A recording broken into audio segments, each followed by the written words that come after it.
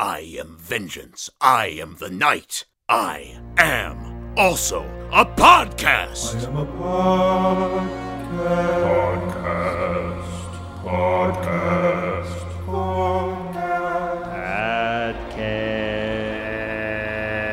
Whoa! It's a show. It's a show. Audio only though. What is it about? If you have time, I can tell you that it is a podcast about Batman, a Batman podcast. What did you want me to say in this part? It's a show. Yeah. yeah! I am a podcast. Whoa! Hey! Interviews with fans and people who worked on the show.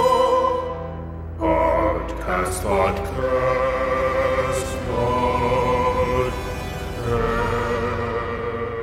Welcome to Batman the Animated Podcast. I'm your host, Justin Michael, and you're listening to an audio variety show for your ears based on the legendary 1990s cartoon, Batman the Animated Series. Today's sponsor, injecting green liquid into your body. It's not bad for you, and it's certainly better than exercise.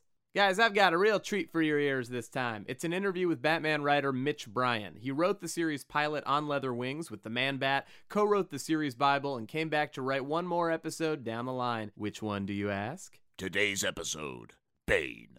A mysterious hulking figure arrives in Gotham City with one goal in mind: to eliminate Batman for crime boss Rupert Thorne. But not before he puts Killer Croc in the hospital, sends the Batmobile to the scrapyard, and kidnaps Robin. It's up to Batman to take down the Backbreaker himself in a climactic final battle that pits the Bat against the Venom-infused Bane. Original air date, September 10th, 1994. Back in the day, this was the third season premiere. Written by Mitch Bryan, directed by Kevin Altieri, music by Lolita Ritmanis, and animation by Dong Yang. Starring Kevin Conroy as Batman, Lauren Lester as Robin, Ephraim Zimbalist Jr. as Alfred, Aaron Kincaid as Killer Croc, what a voice, Joe Lala as Dickie the Thug, Diane Mitchell as Candace, Henry Silva as Bane, and John Vernon as Rupert Thorne. Today's guest, Mitch Bryan.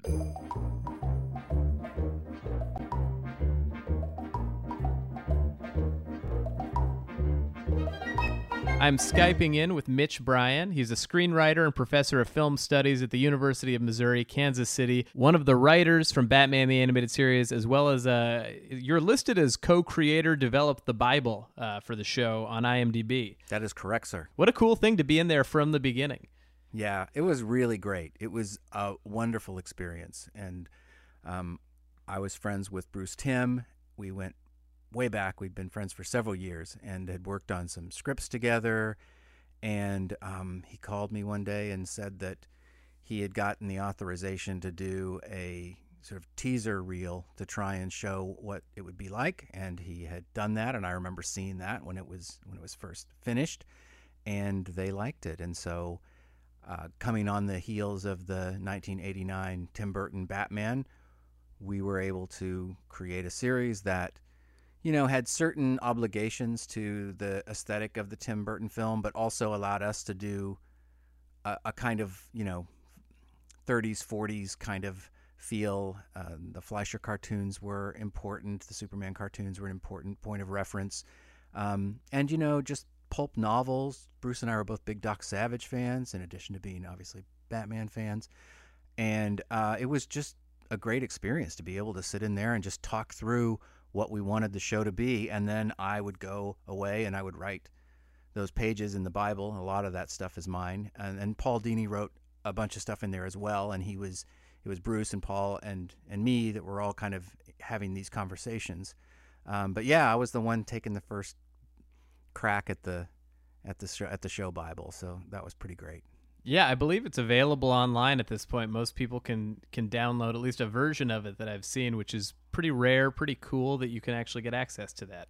Well, and it grew, too, because then once the text was done, then the drawings started to happen, and then character animation design, and then background stuff that Ted Blackman did. And, yeah, it just kind of grew. So the document that you get now that you would find online is longer than the initial thing that we turned in, because it just kept becoming this, organic thing. Well, Take me back a little bit. So you said that you knew Bruce ahead of time, but when did you guys actually meet? I met Bruce in 1982, I think, or 1982. We had a mutual friend that I was going to college with, and he introduced me to Bruce and at a party, and we hit it off. We started talking about movies, and before you know it, we became really good friends and spent a lot of time sitting around writing movies and watching animated films, and it was great. It was really, I learned so much from him, and he's such an extraordinary talent, just this amazing natural talent. I mean, the guy can draw anything, and he can draw it quickly, and he's got this extraordinary style. And so I was making some films at the time, and he did storyboards for me, which was pretty spectacular. I mean, his storyboards were better than the movies that I made. Oh, what a cool thing. Were you living in Los Angeles at the time? I was going to school at Cal State Northridge. I was there basically from 1980 to 1992. I actually left the day of the riots, coincidentally. Moved away thinking I was going to move away for a year or two and then move back because I was just kind of tired of LA, and we had a kid. And then I met a guy here in Kansas named Kevin Wilmot, and he and I began writing movies together, and we sold a bunch of movies. And so I was kind of able to stay in Kansas and just kind of go back and forth to Los Angeles. And it's been really nice. That's kind of the dream, is to get that kind of work, but also live where you want to live. But certainly I was still in LA at the time when we started working on Batman, because I was going into the office every day and back and forth. And so, I had to be there. And that's the thing about screenwriting, is I was able to leave, but I had been there for a long time when I finally did move away, and I had enough contacts and had sold some stuff and made that move, and then just fortunately met somebody who lives out in this part of the country who wanted to stay in this part of the country, and so we were working together from here. That's so cool. When in the beginning, when you guys were developing the series, what was that room like? How many people were there? What was the kind of vibe of how you batted around ideas? My recollection, and it's been a long time, is that it was just Bruce and me and Paul, and that was it, really, at the very beginning. And we were just sort of talking about what we wanted the show to look like and how we wanted to build the structures of the episodes, and we wanted to make it really cinematic.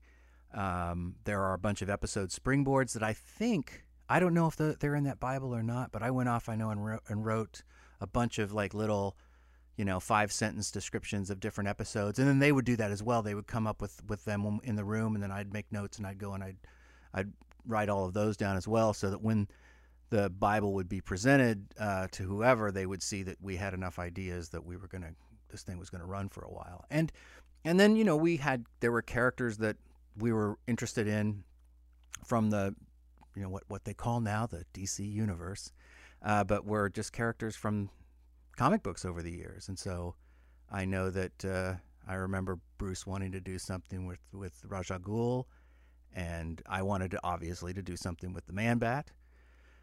And we wanted to have an element of the fantastic that we talked about a lot, which comes from Doc Savage, I think, our love of Doc Savage, because that always had this really wonderful element of the fantastic as well. So we wanted to try to find a way to ground these stories, with him being the world's greatest detective, and have, strong plots, but not be restricted when it came to being able to go off and do something that's a little bit more fantastic. Yeah, I mean, it seems pretty cool that like the first episode out the gate is a world full of gangsters, but also kind of Frankenstein's monster, body horror. Exactly. Giant bat.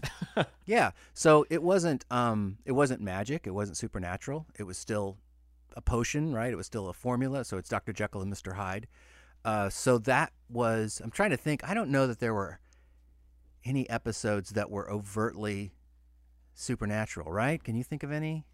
Not until later when they kind of redesigned stuff. They kind of deliberately brought in some magic, but that was, in that New Batman Adventures years. So Right. So I guess we kind of decided that it was going to be fantastic. It would probably have some kind of grounding in science. So when it came to picking characters and kind of pitching early stories, do you remember any episodes that you pitched that, just didn't make the cut? I don't. I mean, I remember I wrote one episode that towards the end that was not particularly good, and it was at the time when the series went through this weird dip in the middle where there were some new people came in, and there was some tension in my recollection. There was some tension about like trying to some people came in from kids animation and they wanted to make it more of a kids show and like have like a lesson in every episode, and there was a lot of tension, and I was working freelance at the time, so I could be fired without being fired. I mean, I was just sort of like, I think where I was headed with it was, what I wanted it to be was probably even more extreme than probably was plausible, was realistic, but I know that I kind of went away for a while, and then some of those people came and went, and then Bruce asked me to come back and do the Bane episode. But somewhere in there, either right before I left or after, I wrote one episode that wasn't particularly good and probably didn't put me in very good stead with anybody. And I looked at it the other day and I was like, oh yeah, I kind of didn't quite hit it out of the park with that one. What was the episode? It took place in Stonegate Prison, and Batman kind of gets himself thrown into prison thinking that he's going to solve this crime, and then what he doesn't realize is he's sort of been baited into the situation and everybody in the prison wants to get him. And so it just becomes like this, Batman as pinball being bounced around from one villain after another as he's trying to make his way out of the prison. It sounds pretty fun to me. It sounds pretty fun to me too, and then I looked at it and I didn't exactly deliver the goods on that one. Well, why don't we dive into, I guess, starting with On Leather Wings, which was the pilot episode. Yeah, and it was kind of, I think as you were saying, it has a lot of the elements that we thought were really important as a clear shot across the bow to kind of say, this is what our Batman is going to be. So we had Zeppelins, for example. There's a lot of hardware in that episode. We had this element of the fantastic with the Man-Bat. We did some adult things that I don't know that anybody had seen before. We have a couple of characters making out in the hallway of the lab, right? Mm-hmm. So that was, again, kind of a way for us to try to announce what we wanted it to be. Batman bleeds, and that did not go over well, and I understand that the word came back that Batman will never bleed again. So I think that's the only episode where you see any blood on Batman. But again, that kind of hard-boiled thing that we were going after with elements of the fantastic, visual storytelling. We were interested in starting out with Batman being at odds with the authorities, as he tries to figure out. And that, I think a lot of that comes from the fact that we really did like Batman Year One. There was a lot of stuff in that I think was influential. I think there's a SWAT team encounter that we were really interested in, the SWAT team going after Batman. So we did a very direct tip of the hat, with our SWAT team attack on Batman. That was kind of our thinking, is this. Let's make this episode something that really tells everybody what our Batman is going to be like. Yeah, it's a very gripping, different episode of any sort of animation, especially at the time. I like that using the phrase, you announced yourself, feels real fitting. Did you feel like there was any sort of pressure, since it was the first episode out the gate and this was going to kind of define the tone, kind of set the standard for the rest of the show? When you were writing, what did you have in mind? I didn't feel pressure because we really thought we knew what this should be. There was a lot of conviction. We felt pretty secure because I don't know how people perceive the 1989 Batman now, but it had this film noir quality to it, the big cop who looked like Orson Welles had a touch of evil. There were visual touchstones in that film that we felt were making a pretty direct line to what we wanted to do. It certainly helped that Shirley Walker's music was part of our show, so there's another direct connection to the 1989 Batman. The Batmobile looks kind of similar, and that was intentional. They definitely wanted certain things to be, part and parcel of that movie.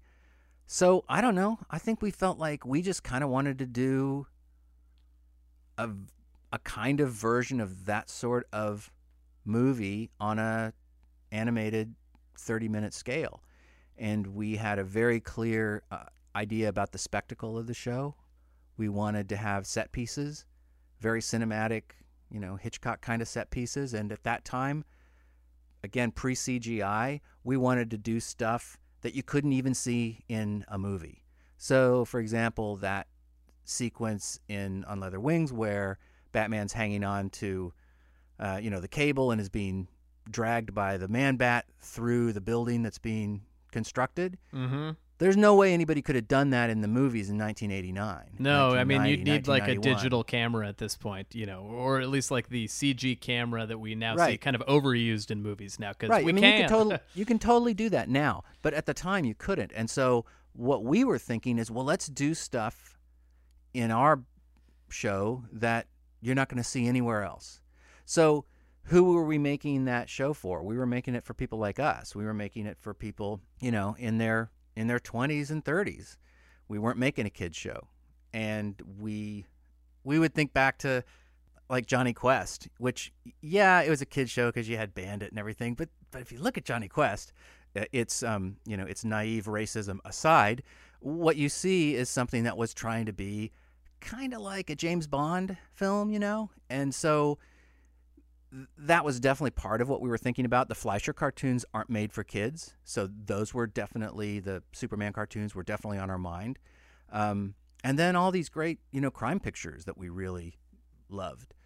So all that stuff, plus Bruce's exhaustive knowledge of Batman, and he knew way more about Batman than I did because, I'd read some Batman comics, and Batman was about the only DC character that I followed. I was a Marvel person.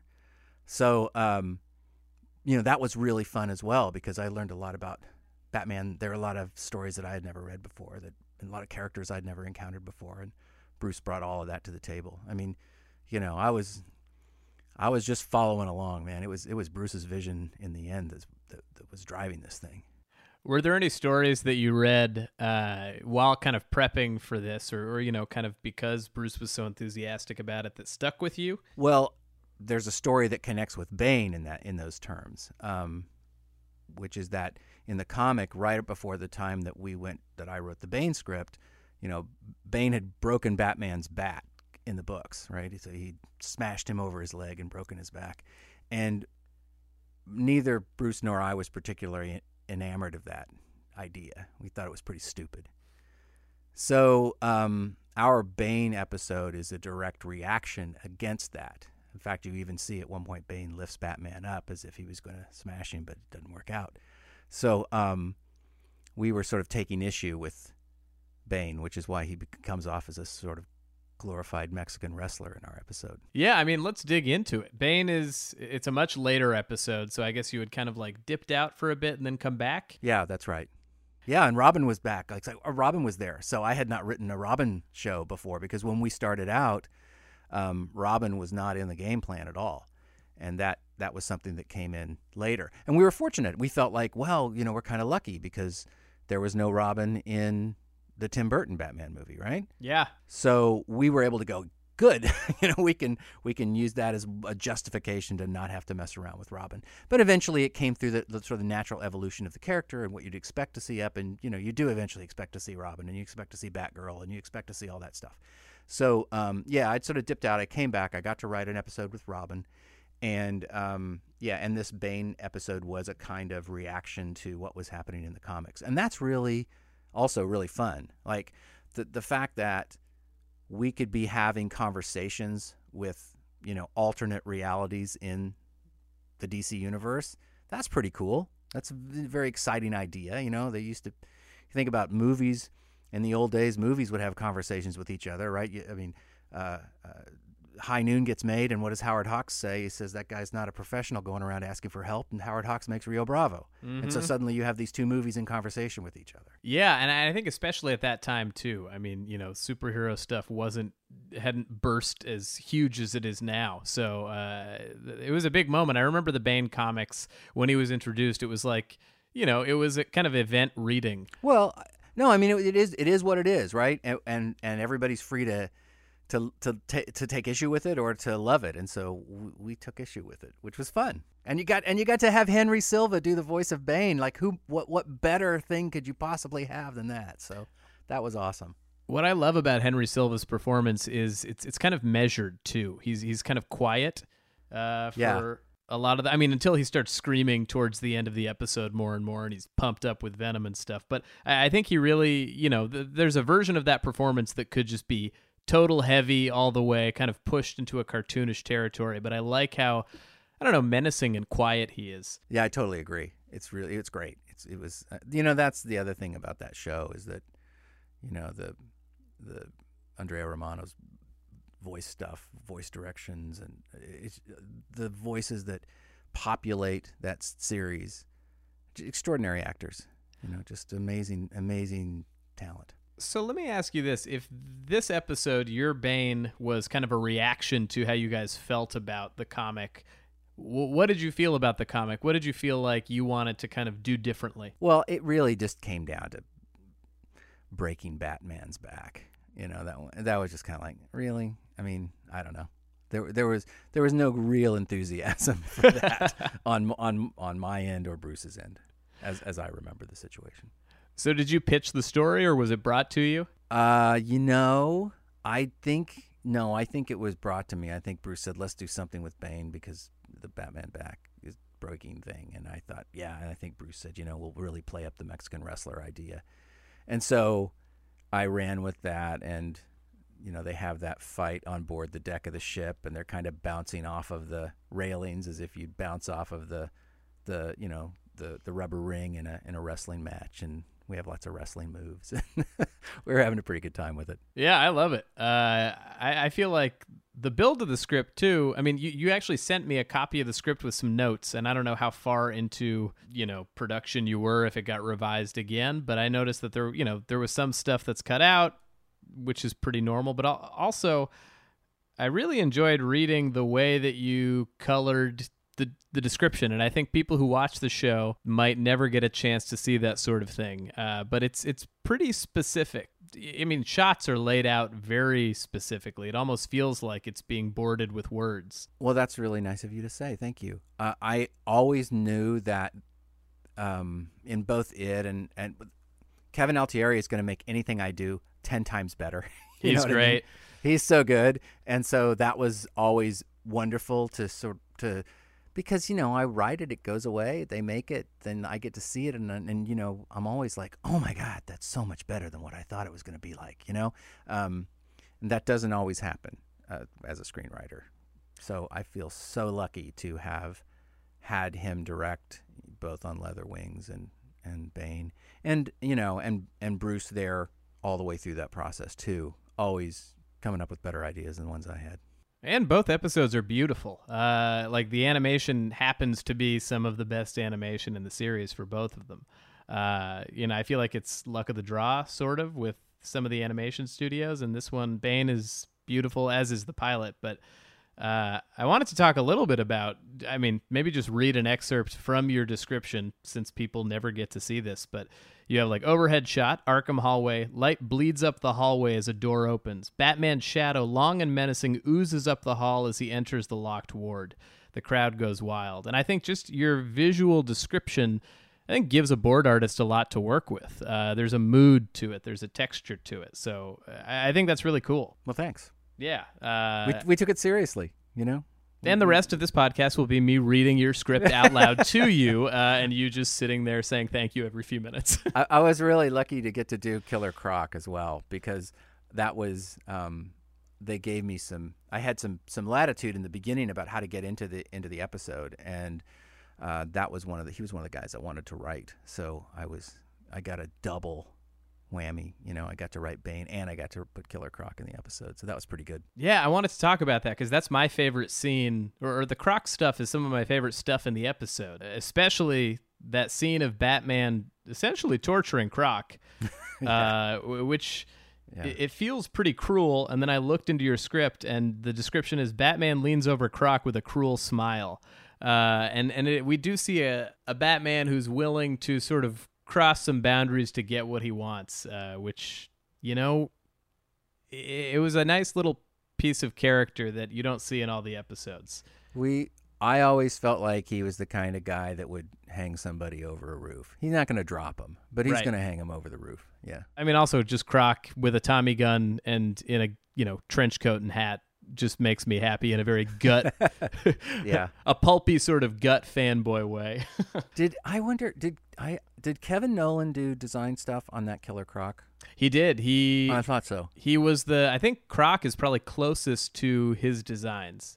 Yeah. Because I know he did some development work, and he sent a lot of designs in. And when we talk on the podcast, we actually ended up talking about Croc because I think Croc is probably the most influential of all the designs that he did. But he worked on the Man-Bat too. Yeah, Man-Bat looks great too. Yeah, that was. I mean, you know, that's just he was. You know, he's friends with of our family and friends of the family. His wife and my mom are friends, and so it was just an interesting, circuitous thing. And he met Bruce Smith, who was a friend of mine, who I think is who. There was a connection there with him and Bruce Timm because Bruce Timm had been in Hutchinson, where I grew up, visiting for Christmas, and so it's just weird how these things all kind of connect in this weird way. Oh, that's wild. What is the process? I guess walking people who don't work in animation or writing through the process. How do things start once you get the idea? How many drafts do you go through? What was the process? Generally, the way it would work was I would do a treatment, you know, or a detailed beat sheet that would sort of describe what each one of the scenes was going to be, and then I would hand that in, and then that would come back with notes, and then I would do a first draft, and then I would hand that in, and that would come back with notes, and then I would do a second draft, and that's usually where it stopped. At that point, it would then leave my hands and go into the hands of the designers and the storyboard people. Yeah. And so did you get to see the episodes beforehand, or was it like when they aired was the first time you saw a final episode? Yeah, that was it. Yeah, I had nothing to do with any aspect of production or seeing anything, and once I handed the script over. I really enjoy that you worked with like Rupert Thorne and those kind of gangster characters into it. It makes the world feel lived in. Was that your choice to use the characters, or was Definitely. Yeah. Oh, yeah. I think that I was always interested in, you know, the criminal networks that exist in Gotham and all that stuff, for sure. And I suppose some of that maybe goes back to Batman Year One and the Falcon, or Falcone as he becomes in Batman Begins. But yeah, the fact that there was a thriving criminal network that existed in Gotham that wasn't just relegated to supervillains, but, you know, good old-fashioned hard-nosed, hard-knuckled criminals. Yeah, well, and it's probably cool, you know, you being pulled in for a later episode. Again, you're the person who developed the series, so I imagine you had kind of a greater breadth of knowledge of what you wanted to work with in the first place. Well, I think there was a little while in there where I think it did get a little soft, and so yeah, I was probably raring to go when I came back and wanted to do another crime episode. Well, were there any final thoughts on Bane itself, the episode, or your process? Not that I can think of, but it was it was just a joy to do. It was so much fun. It was so much fun to write it, and it turned out beautifully. And when Bane, you know, over pumps himself up, it's pretty terrifying. Oh yeah, it's pretty grotesque for a kid show. I mean, like the background goes red and it's very expressionistic, but his eyes are bulging out of his face and he's screaming, and it's very intense. Yeah, I mean, even Killer Croc being beaten up in the sewers, the way that it was written and the way that it was boarded, it was just beautiful how it came out too. You know, that him kind of his lifeless body kind of floating into frame is pretty intense. Yeah, I mean, it's film noir, right? In its own weird way. Bane seems like a credible threat. I was surprised that so much was crammed into a 22-minute episode. I know. It's really when the show is at its best, those episodes just roar by because that's not very much time, and it's a tricky balance to not overstuff it and then not understuff it. But that's like and like I love the 2-part Clayface episode. Yeah. And that thing just roars by, and it's and it's 2 parts, but it still goes. There's so much packed into it, and it's just every shot is beautiful, and it's exactly the way that animation should be. That kind of thought and precision is what makes it so special. I agree, and that's not a surprise because I host a podcast where I talk about this all the time. But listen, prior to Batman, there was some pretty shitty animation. Oh, can we curse? Oh yeah, Go for it. You can bleep that. But yeah, it wasn't great. There was some really sloppy, junky stuff that was happening because these animated stuff had been relegated to the kids' corner. And there were certain exceptions here and there. I mean, Tiny Toons and stuff that were funny, but as far as like anything straight, serious for kids, what do you got? He-Man? I mean, I don't know what you even have. There was nothing, and so this was a really bold move, and it was needed. Like we were all craving something that we could watch that would be exciting, that was animated, and it was really the tip of the spear, I think, in terms of what happened with animation after Batman. I really think that there's a case to be made that TV animation has a before Batman and an after Batman. I mean, I'd agree. It broke open at least what you could do with a cartoon and what kind of audience would tune in for something that was for kids, supposedly. And I mean, I think over the years, it's kind of been tamped down again.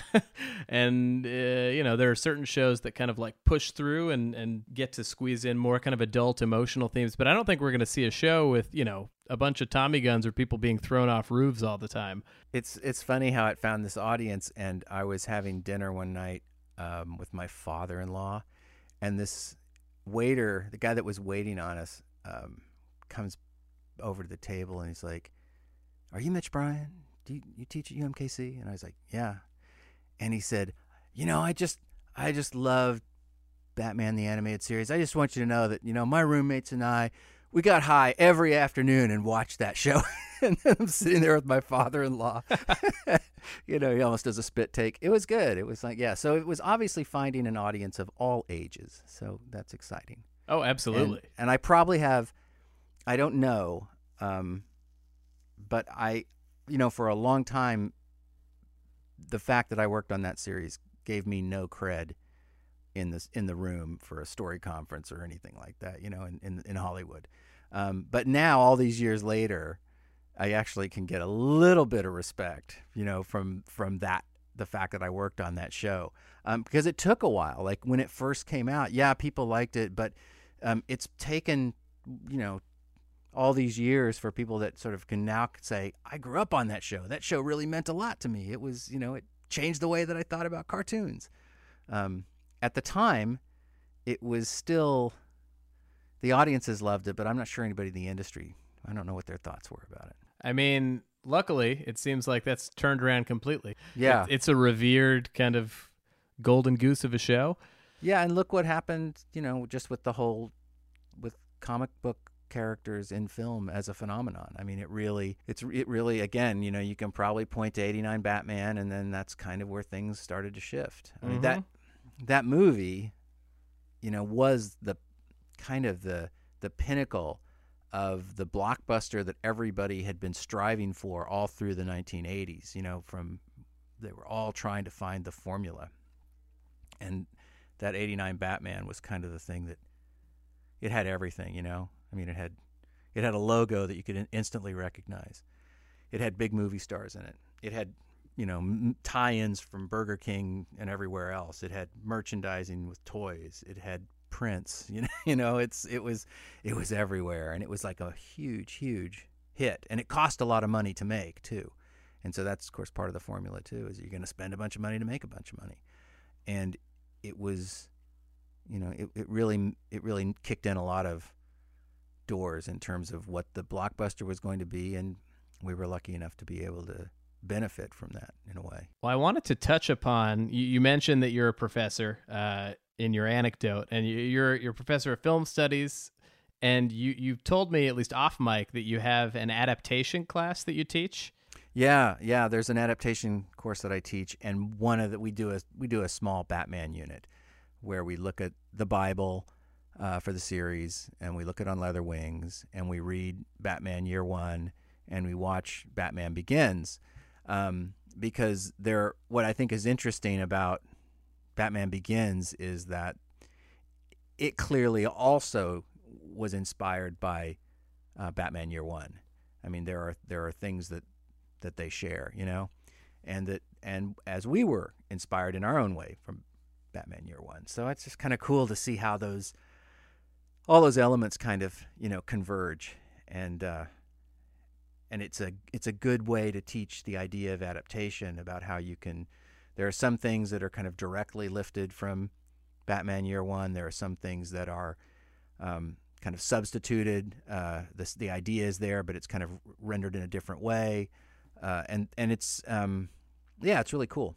It's a fun way to look at popular culture. I mean, that seems like my dream class. It's a good class, We do that, and we look at we read Casino Royale, and we watch the Daniel Craig version of that, and so it's fun. It's a good class. I will tell you that I did get into film school based off of an essay that I wrote about Batman the Animated Series. No kidding, really? Yeah, Wow. I was they wanted me to write about something. You have to write about something influential and why you want to get into film, and I wrote a short paper about that, and then that amongst other things got me in. But thank you for making the show. Good for you. That's fantastic. I love that. Makes me really happy. Yeah, I mean, it was inspiring, so it made me want to do what I want to do for sure. Well, I'm super proud to have been just lucky enough to be involved with it. I mean, I knew Bruce. If I didn't know Bruce, I wouldn't have been involved with it. So I was really fortunate to have been allowed to come along on that ride and participate in that process. Thank you so much for chatting about this. Was there anything else you wanted to say? Nothing that I can think of, but I really appreciate you asking me to come and talk about it. It's super important to me in my life. I'm super proud of it. It's been a true treat talking to you. Is there anything you wanted to promote or share? A new play called Dracula, A Song of Love and Death, and I hope it's going to be published soon. So that's exciting. All right, keep an eye out for that. All right, see you around. And that was Mitch Bryan. If you liked what you heard, please subscribe, rate, and review the show on Apple Podcasts or wherever you listen. Tell a friend. Follow the show on Twitter and Instagram at BTAS Podcast and me at HeyJustin. Batman the Animated Podcast is hosted, edited, and produced by me, Justin Michael, from the confines of my closet. Tom Smith created the show logo, and Casey Trela helped produce the theme song. Harry Chaskin, as always, is the booming voice of this podcast. Thanks again to my guest, Mitch Bryan, for making time to talk about Bane and all things Batman. It was such a treat to talk to him. And, of course, a begrudging thank you to This American Life producer and my estranged friend, Tori Malatia, who was spurned after I turned him down for a date last episode and has been showing up drunk outside my place screaming, You've got nothing. Beg for mercy. Scream my name. non-stop. Tori, I don't want to get a restraining order, but I will if I have to. So seriously, stop it. Okay, well, on that note, see you in 2 more weeks for another new episode.